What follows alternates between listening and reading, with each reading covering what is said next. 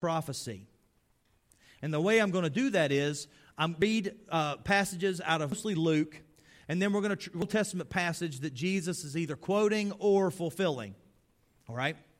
So you say, well, how does that have to do with Daniel? We're going to tie that all together here in a couple minutes. But what I want you to understand is the most amazing things about Christmas is not the gifts or the food or so many of the other things, the lights, the travel. One of the most amazing things about Christmas is all the prophecy that you and I get to go over every year that our Savior has come and fulfilled. Born in Bethlehem, right?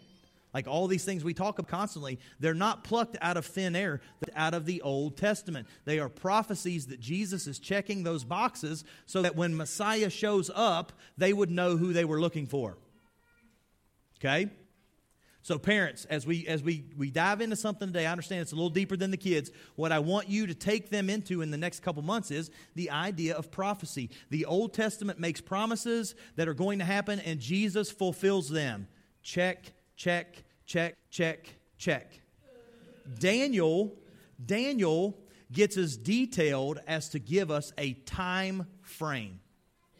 That's a little bit of what we talked about last week. Go with me to Daniel chapter 9 just for a minute. We're going to read through the passage. Then we're going to go through a couple slides that were up from last week. I want you to see the dates. It was really hard to work through last week's sermon without being able to point to something and show you what was really going on, okay? Daniel chapter 9, verse 20.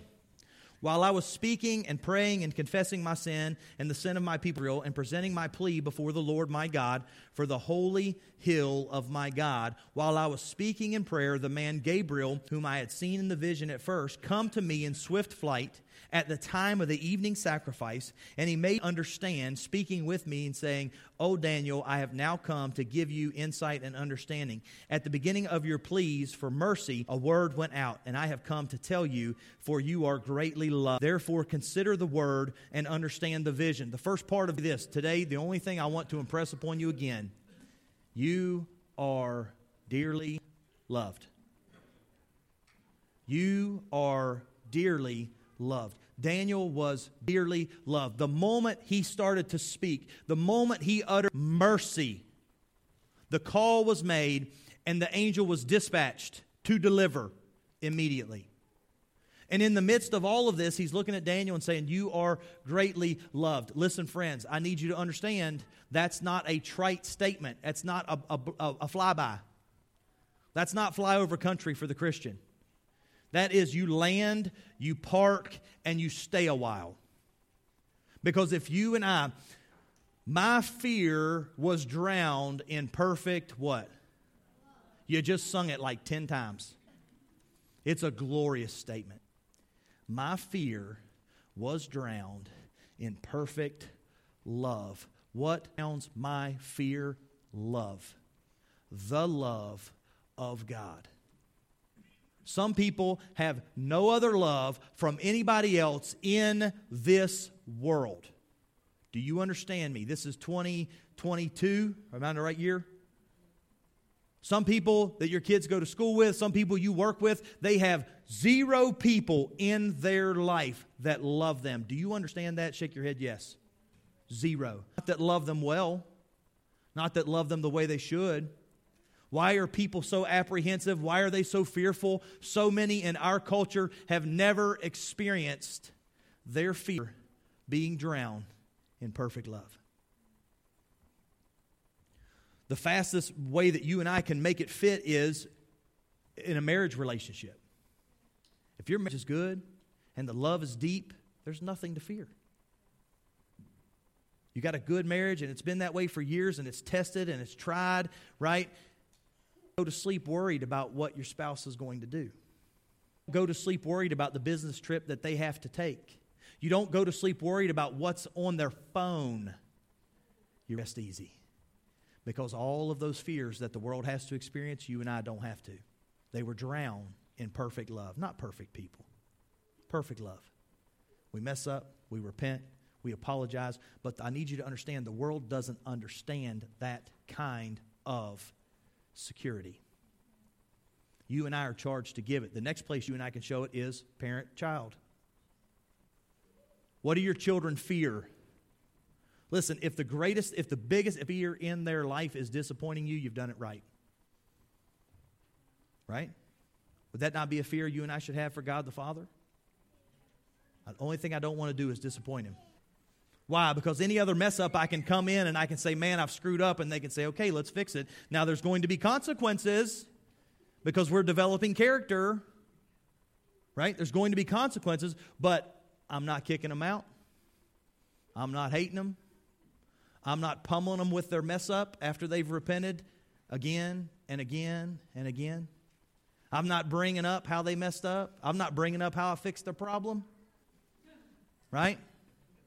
I am just loving them. And that fear is gone. Listen, you and I have got to understand this is not a fly-by sentence anymore.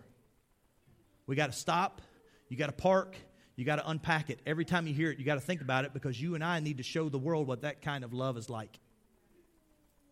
Because so many people don't get to experience it. And that kind of life that doesn't experience that kind of love is fearful of everything. Afraid of the next day, afraid of the next 5 minutes, afraid to get close to people. Friends, they need what you and I have to offer. Read with me the next part. So, the message is being delivered. Daniel, here's the 70 weeks are decreed about your people and your holy. Who's the prophecy about? The nation of Israel, right? The city of Jerusalem and the temple of God. Understand, because it will erase some confusion. To finish the transgression, to put an end to sin, and to atone for iniquity, to bring in everlasting righteousness, to seal both vision and prophet, and to anoint a most holy place. Friends, in verse 24, I want you to stop there, and if you mark in your Bible or you mark on your, I want you to mark that verse. Because the reason why I want you to do it is, that's the only hope-filled thing that's coming. Listen to me very carefully. Listen to me very carefully. The next piece of this passage is hard. Now, I want to share it to you like this morning. The rest of your life, there's a hope and a promise of things to. Don't cash it in. Don't quit. Don't let go. Don't give faith. Don't give in to your fear. Dig your heels in and do the right thing. Why? Because they're that were made, and they will be fulfilled. But the angel is going to tell us to this story, and it's not good. So if he's 24, he's going to be in trouble. An anchor floating around, just being pummeled by things that are to come, or within himself, his own brokenness, his own fear, his own frustrations. We've already talked on repeat. What he gets access to see makes him physically ill. His physical can't deal with the spiritual picture God has for him, and this moment will be no different. If you and I forget the idea that the hope is to come, that the glory is to come, the fixing to come, the healing is to come, you and I will wake up every day and we'll just be at the whim of what goes on next. A lot of times, it's not good. Turn the news on. Listen to your children talk about their day. Listen to your children talk about their friends. Listen to your friends talk of friends. It's like, man, this is a lot, Lord. It is if you don't have a hope like that. So the angel's looking at Daniel and saying, listen, this stuff has to take place so that this can happen. What's going to happen? 70 weeks are decreed to finish the transgression, to put an end to sin. Somebody say amen. I'm going to pull that Pentecostal preacher out right now. I'm going to demand you do some stuff. That is good news. Instead of thinking, boy, I can't wait till they put a stop to someone else's sin. I can't wait till they stop the sin in D.C., I can't wait till they stop at sin in Charleston. No. Putting an end to this sin. Making me like Jesus. Releasing me from the worst person I have access to constantly. Releasing me from my own worst enemy, me. That's sin flesh that has not been crucified completely, destroyed completely. He wakes up every morning and I got to crucify him again. Put him back on the cross and nail him there. Every morning. What else is going to happen? He's going to atone for iniquity. So now I'm not even, I'm righteous. My iniquity has been atoned for. My debt has been paid. I am free. To bring in everlasting righteousness, Jesus comes and sits on the throne. And it's not a democracy. It's not even a glorious democratic republic. It is a benevolent dictatorship. And it'll be the greatest one you and I have ever seen. to seal both vision and prophet. These things will be true, and to anoint a most holy place. These are all the things that are going down, and they're going to come about after the chaos of what's next. Verse 25, know therefore and understand that from the going out of the word to restore and build Jerusalem to the coming of the anointed one, a prince, there shall be 7 weeks. Then for 62 weeks, again with squares and moats outside, but in a troubled time. And after the 62 weeks, an anointed one shall be cut off and shall have nothing. And the people of the prince who is to come shall destroy the city. People of the prince who is to come. Second prince, wicked, evil. The people of that prince are the Roman Empire. Okay? So we got a Messiah, a prince, an anointed one, and then you've got another one that is to come. And the people of the prince who is to come shall destroy the city and the sanctuary. Its end shall come with a flood, and to the end there shall be war, desolations are decreed. He shall make a strong covenant with many for 1 week, and for half of the week he shall put an end to sacrifice and offering, and on the wing of abomination shall come one who makes desolate. The decreed end is poured out on the desolator. That's a lot of stuff going on right there. All that stuff is bad. The anointed one comes, the Messiah comes, and he has come. All that stuff in verse 24. But what's going on around the world is chaotic, frustrating, hard to deal with, and Daniel was seeing it all play out. So 9 to 23, one of the greatest passages in Scripture. Daniel's prayers are answered, right? What's the trigger to God answering your prayer? Is mercy. Call for mercy. Call for grace. Show yourself humble and needy, and God is drawn to that. So much of God is shared with the world. They see His power. They see His strength. They see portions of His beauty. They see His intelligence. Any person with a microscope sees the intelligence of God, and any person with a telescope sees the intelligence of God, and the power, and the beauty, and the majesty. You and I as believers get to experience His mercy. You and I get to experience His mercy. That first cry for help elicits the ears of God to take action on us. Salvation is a cry for mercy. Salvation is a cry for forgiveness. The rest of your Christian life looks the same way. Calling out for mercy from God the Father draws Him to you. It shows your need. He heard their cry is one of the most terrifying passages in Scripture for the people doing the afflicting. For those that are hurt, God hears their cry, God acts. He destroyed the nation of Egypt with the plagues. Why? Because He heard the cry of the nation of Israel. God answered, and God released. God freed them. Verses 24 to 27, what's the answer to the vision Daniel has gotten? He's going to give him. He's going to 70 weeks, 77s, a length of time that Daniel was familiar with. Why the 70 years of captivity? Because they had dishonored 70 years. 490 years, the nation of Israel did not do what God told them to do. Rest the land. Show your faith in me. Take your hands off the plow. Land provide for you what I am going to give you. And the nation of Israel said, nope, every 7th year we're going to do it anyway. We're going to run our economics the way it seems to make sense. And so for 490 years, they missed 70 Sabbath years. They told God 70 times, we don't trust you. We're not going to listen. We have a better plan than you do, God. We'll take care of it. And so because of that, God told them, the land is going to get years of rest. I'm going to take you out of it to do it. That's the Babylonian captivity. That's why they were taken over and overrun by Nebuchadnezzar and brought out of the land and dispersed all over the world. Why? Because 70 times they told God, we can do it better than you. Now, friends, we need to be careful because you and I do this every day in economics. Right? The world says 2 + 2 is 4. The world says work sure, make some overtime, pad your stats, pad your bank account, take care of your needs. All this stuff feels really good. And then all of a sudden you and I wake up one day and we figure out we've missed time with family, time with children, time in church. We're not growing spiritually like we should. Listen, friends, you and I do this all the time. We tell God we don't trust Him by the way we run our economics. And the Lord doesn't like that. It's one of the reasons why so many of us are just so chaotic inside right now, because every day we have fear and it's not been drowned out with perfect love. We're afraid of the future. We're afraid of our 401k. We're afraid that the bank account's going to get too low. We're afraid of this. We're afraid of that. And so we work overtime instead of stepping into our prayer closet and saying, God, you made promises. I need you to keep them. Help me to keep my life straight. Help me to keep my priorities right. And let me lean into the life you're given and accept it and love it and enjoy it. We've got to be careful because we tell the Lord the same thing every day.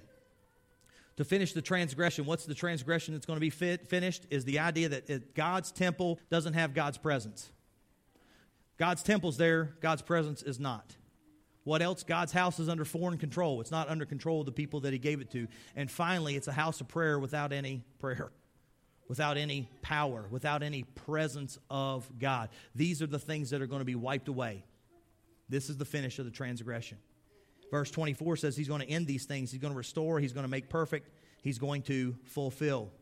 So here's where we get to 25.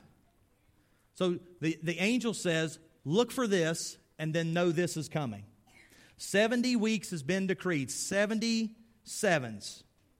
Know therefore, watch for this and know this is coming. From the going out of to rebuild Jerusalem, the clock starts ticking. Know therefore and understand that from the going word to restore and build Jerusalem, right?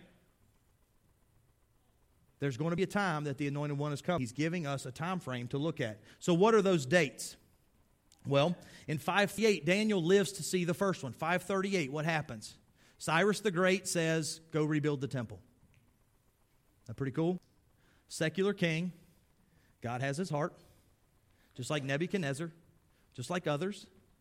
So God says, let my people go. And Cyrus the Great, instead of being an idiot like Pharaoh, did what? Let the people go. And one of the most amazing things is to read about the history of that kingdom. You know how that kingdom stayed so big for so long? It let other people go back to their homeland. So God had already built into this king the fulfillment of this prophecy even as they were taking over, ruling and reigning. So Cyrus the Great in 538 says, go rebuild the temple. That's Ezra 1. Darius the Mede does it too. Ezra and Zerubbabel in 517 BC go rebuild the temple. That's Ezra 6. Listen, Daniel's seeing this stuff before it happens. Do you understand? Daniel is seeing this stuff before it happens, and then it starts to happen. Artaxerxes in Ezra tells Ezra 458 BC, go rebuild the temple. That's Ezra 7. And finally, Artaxerxes tells Nehemiah chapter, the first couple chapters of Nehemiah are a fantastic read. Nehemiah is a Jew that's heartbroken. Artaxerxes sees him and says, what's going on? What's wrong? If you brought sadness into the king's palace, what usually happened to you? Right? Don't mess the mood up. Don't mess up the mojo. Right? It's over. You're done. Nehemiah was such a good servant that he could walk in. The king saw him and said, and Nehemiah says, man, how can I rejoice? How can I rejoice? My city is left with no... Those that are related to me are just lambs ready for the slaughter. And Artaxerxes says, go, rebuild. Here's what you need to do it. What date was that? Date attached to that. March 14th, 445 BC. Artaxerxes sends forth the decree to rebuild not the temple, but the what? City. Rebuild the city. So here's where the numbers get weird. Here's where we're counting. 7 sevens to rebuild Jerusalem is 49 years. From 444 to 395 BC. After that, there are 62 sevens left. Right? They're building the city. What's available, or what is there when Jesus shows up on the scene? The city. What is there shortly? What is not there shortly thereafter? The city or the temple. Rome comes through in 70 AD and wipes it off the map. No stone on a stone. So we got a time frame here that the Messiah has to show up.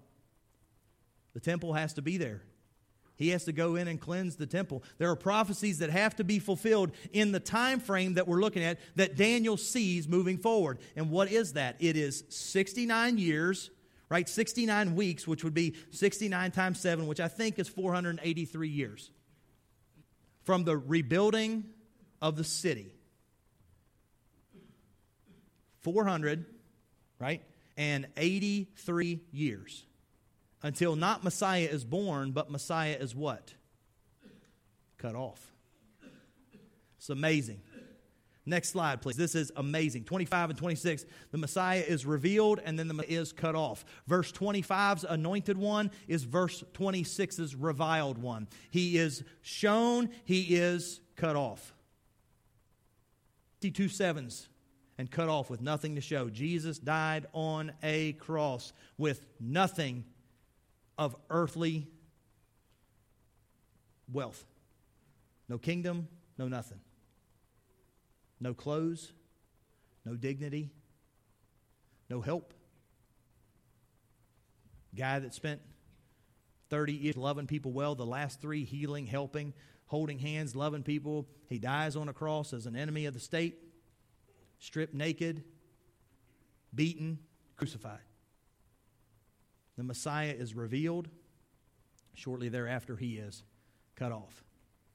And just talking about rounding numbers, right? 458 to 445 BC, when those decrees are being made, 483 years would put you at 25 to 38 AD. There's just a little window here because I'm not as smart as Sir Robert Anderson, who calculated it down to the day-ish. Right? Accounting for calendar differences, like we have a Julian calendar, they have a Jewish calendar. Julian calendar is 365 days, Jewish calendar is 360 days. Okay? The details. If Messiah was destroyed, there was no Messiah. And you and I are here wasting our time. Because your sins haven't been forgiven, and I can guarantee you none of us have done enough to earn our way to heaven. But if Messiah did show up, if he was cut off, if the timing is correct, and history tells us so many things that we can't deny, man, you and I are in good shape. The Holy Spirit was giving people access to things they shouldn't have known. Sir Robert Anderson calculated the date from decree to messianic revelation as 107,880 days. And then, this guy was like this is the same detective that cracked Jack the Ripper case. So, smidge smart, right? From March 14, 45 BC to April 6, 32 AD. What date is that? Right on the verge. Technically, I think that would be Palm Sunday. Because when is Messiah revealed? When does Jesus tell the world who he is? Zechariah 9:9 says, "Rejoice, O daughter of Zion, your anointed one, your Messiah comes in, your king comes in, humble on a donkey, the foal of a donkey." So Jesus that day says, hey, go get the donkey. It's time to tell everybody who. And that sets the stage for the last week of his life. So he is revealed, and then 6 days later, 5 days later, he is what? Cut off. Cut off. Rebuild the city and worship the king.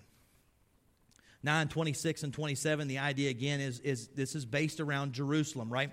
AD 70 is a partial fulfillment. What happens in this passage is Rome comes in and it destroys the city. There are other things in this that haven't been fulfilled yet, so it's telling us there is a break in the prophecy because prophecy deals with the nation of Israel, not the church.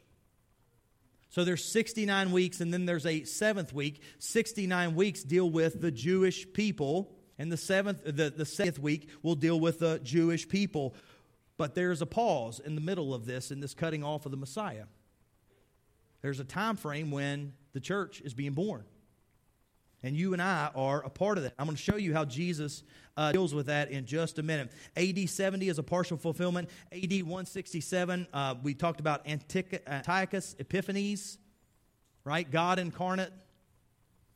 This Roman individual that come in, and what did he do to the nation of Israel? He destroyed the temple by desolating the Holy of Holies. He went in, he slew a pig, put in a picture, an idol of Zeus, and took over the nation of Israel. You get a picture of what the Antichrist is going to be like by looking at that guy, because he was absolutely insane. Verse 27, the 70th week is known as what we would call the tribulation. Peace for half the week, 3.5 years, and then destruction and desolation for the last 3.5 years. But why? Because of verse 24. this 70 weeks for a glorious eternity. So as I finish, this is the last slide this morning. I'm going to read a couple passages to you. I want to show you how Jesus interacted with this idea in his life, okay? The first one, what we got? Where we at?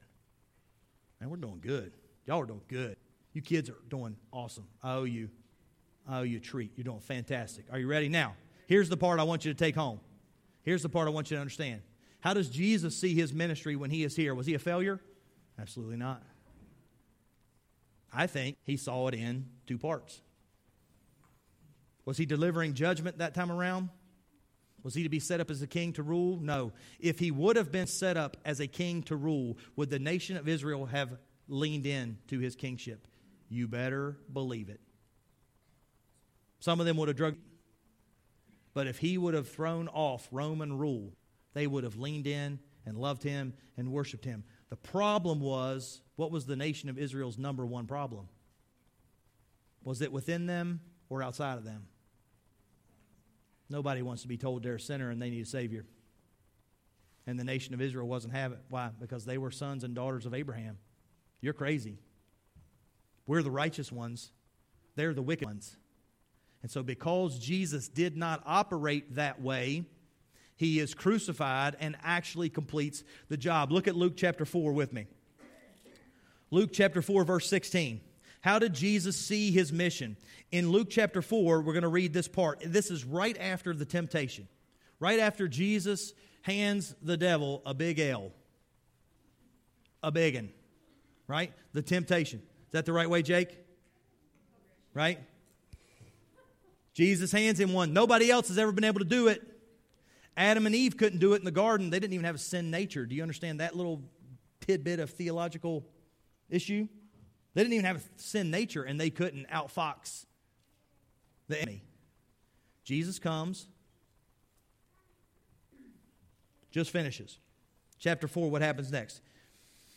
Verse 16, and he came to Nazareth, where he had been brought up. And as was his custom, he went to synagogue on Sabbath day and stood up to read. And the scroll of the prophet Isaiah was given to him. He unrolled the scroll and found the place where it is written, "The Spirit of the Lord is upon me, because he has anointed me to proclaim good news to the poor.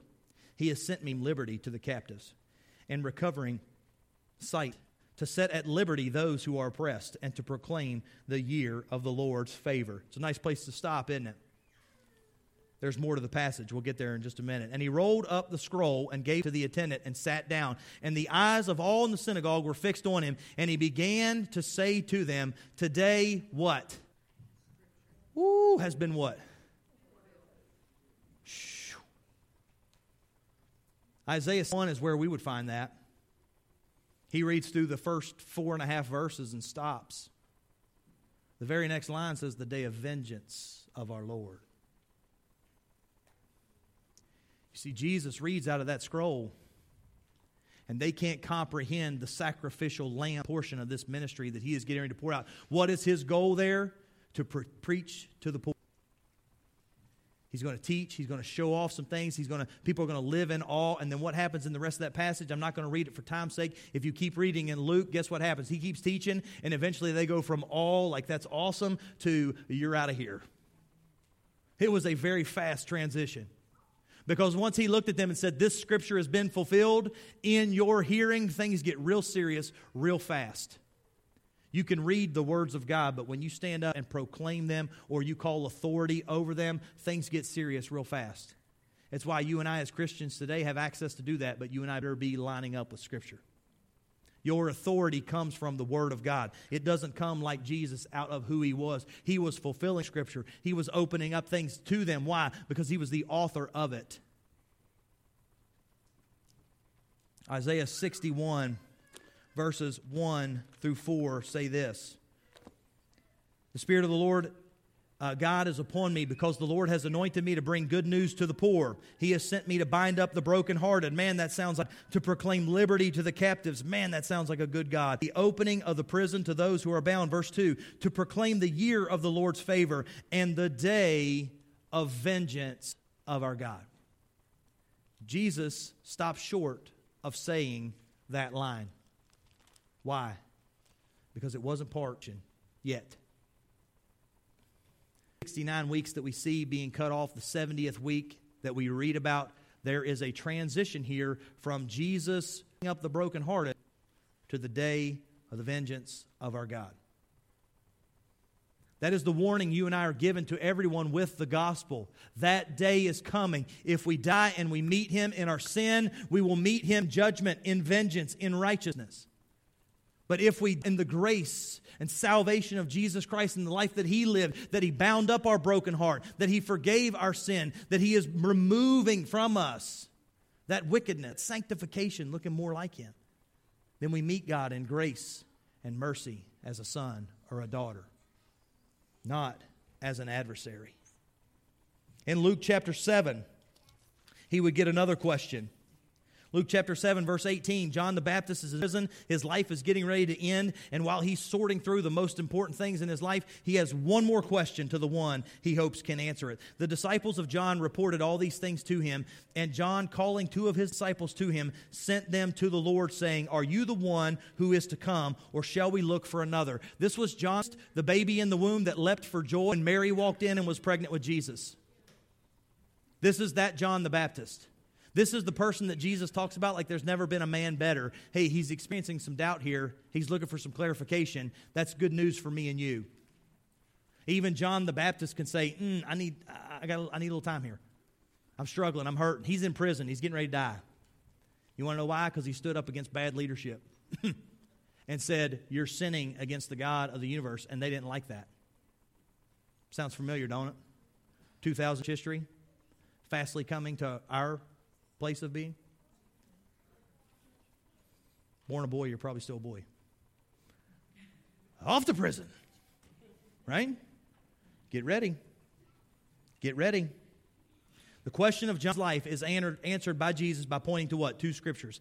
Isaiah 35, right? Look at what happens in the rest of this passage. In that hour he healed many, okay? People, diseases, plagues, and he answered them and says, "Go, John the Baptist, what? Tell him this. The blind receive sight, the lame walk, lepers are cleansed, the deaf hear, the dead are raised up, the poor have good news preached to them, and blessed is the one who is not offended by me."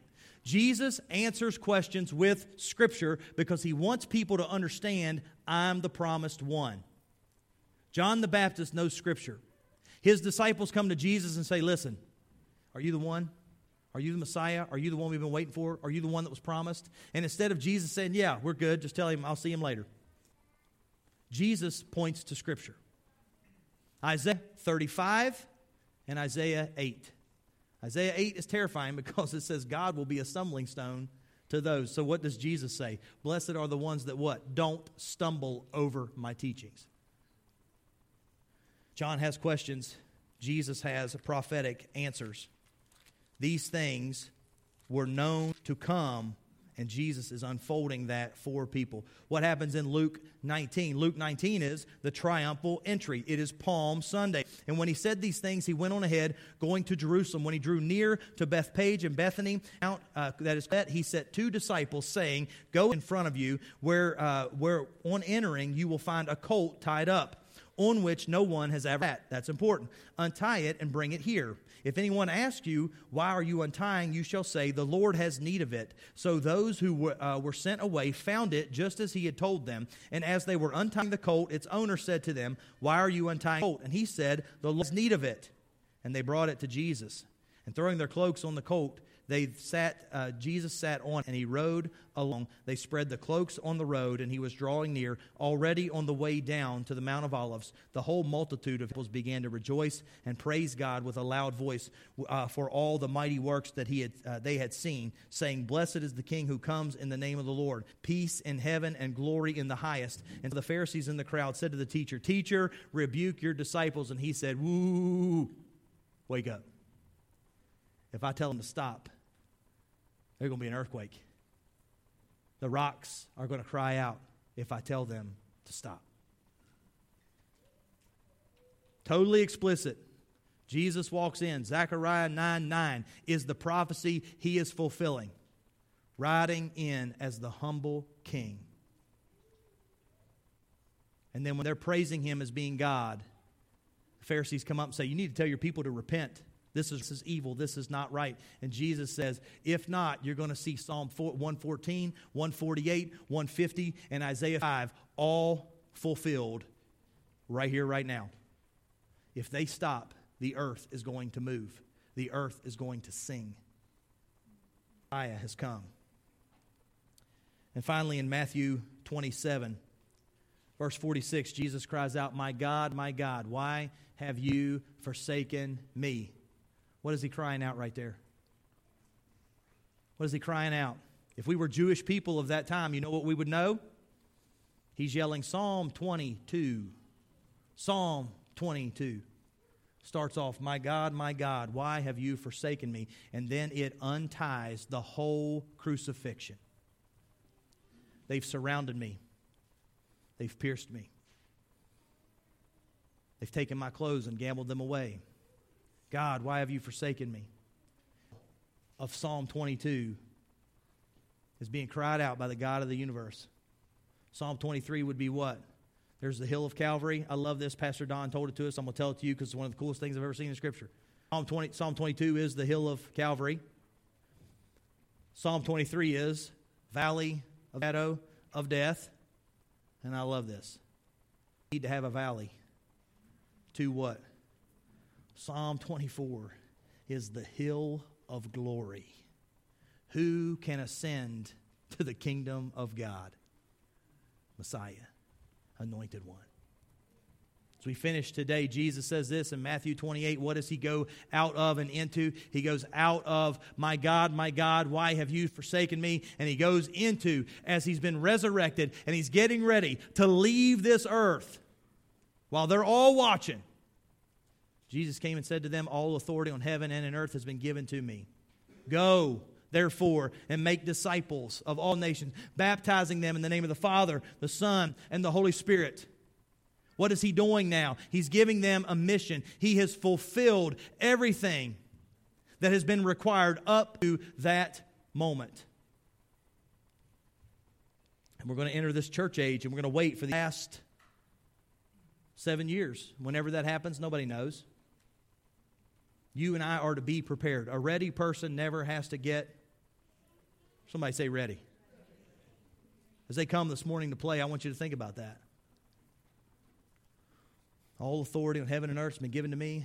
Go, therefore, all the nations, baptizing them, right? Preaching the gospel, baptizing them in the name of the Father, Son, and the Holy Spirit. What does he say for that? There's bookends, the Great Commission. He has the authority. That's the front end. If I was looking over here, the front end, right? The front end is he has authority. What's the back end? The one with the authority will never leave us. Friends, Jesus fulfills what Daniel sees. He fulfills the glory and the goodness and the forgiveness and the binding of the broken heart. He fulfills all of that. What's next is vengeance and judgment.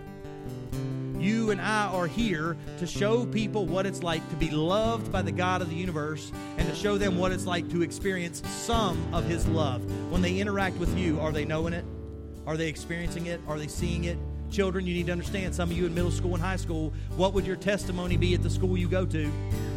Do the kids around you experience Jesus? Do they experience love and care? Or do they experience the same kind of ridicule and baloney the rest of the world pours out? Because if you're not showing them something different, you're going to be held accountable to that. You've been taught the truth.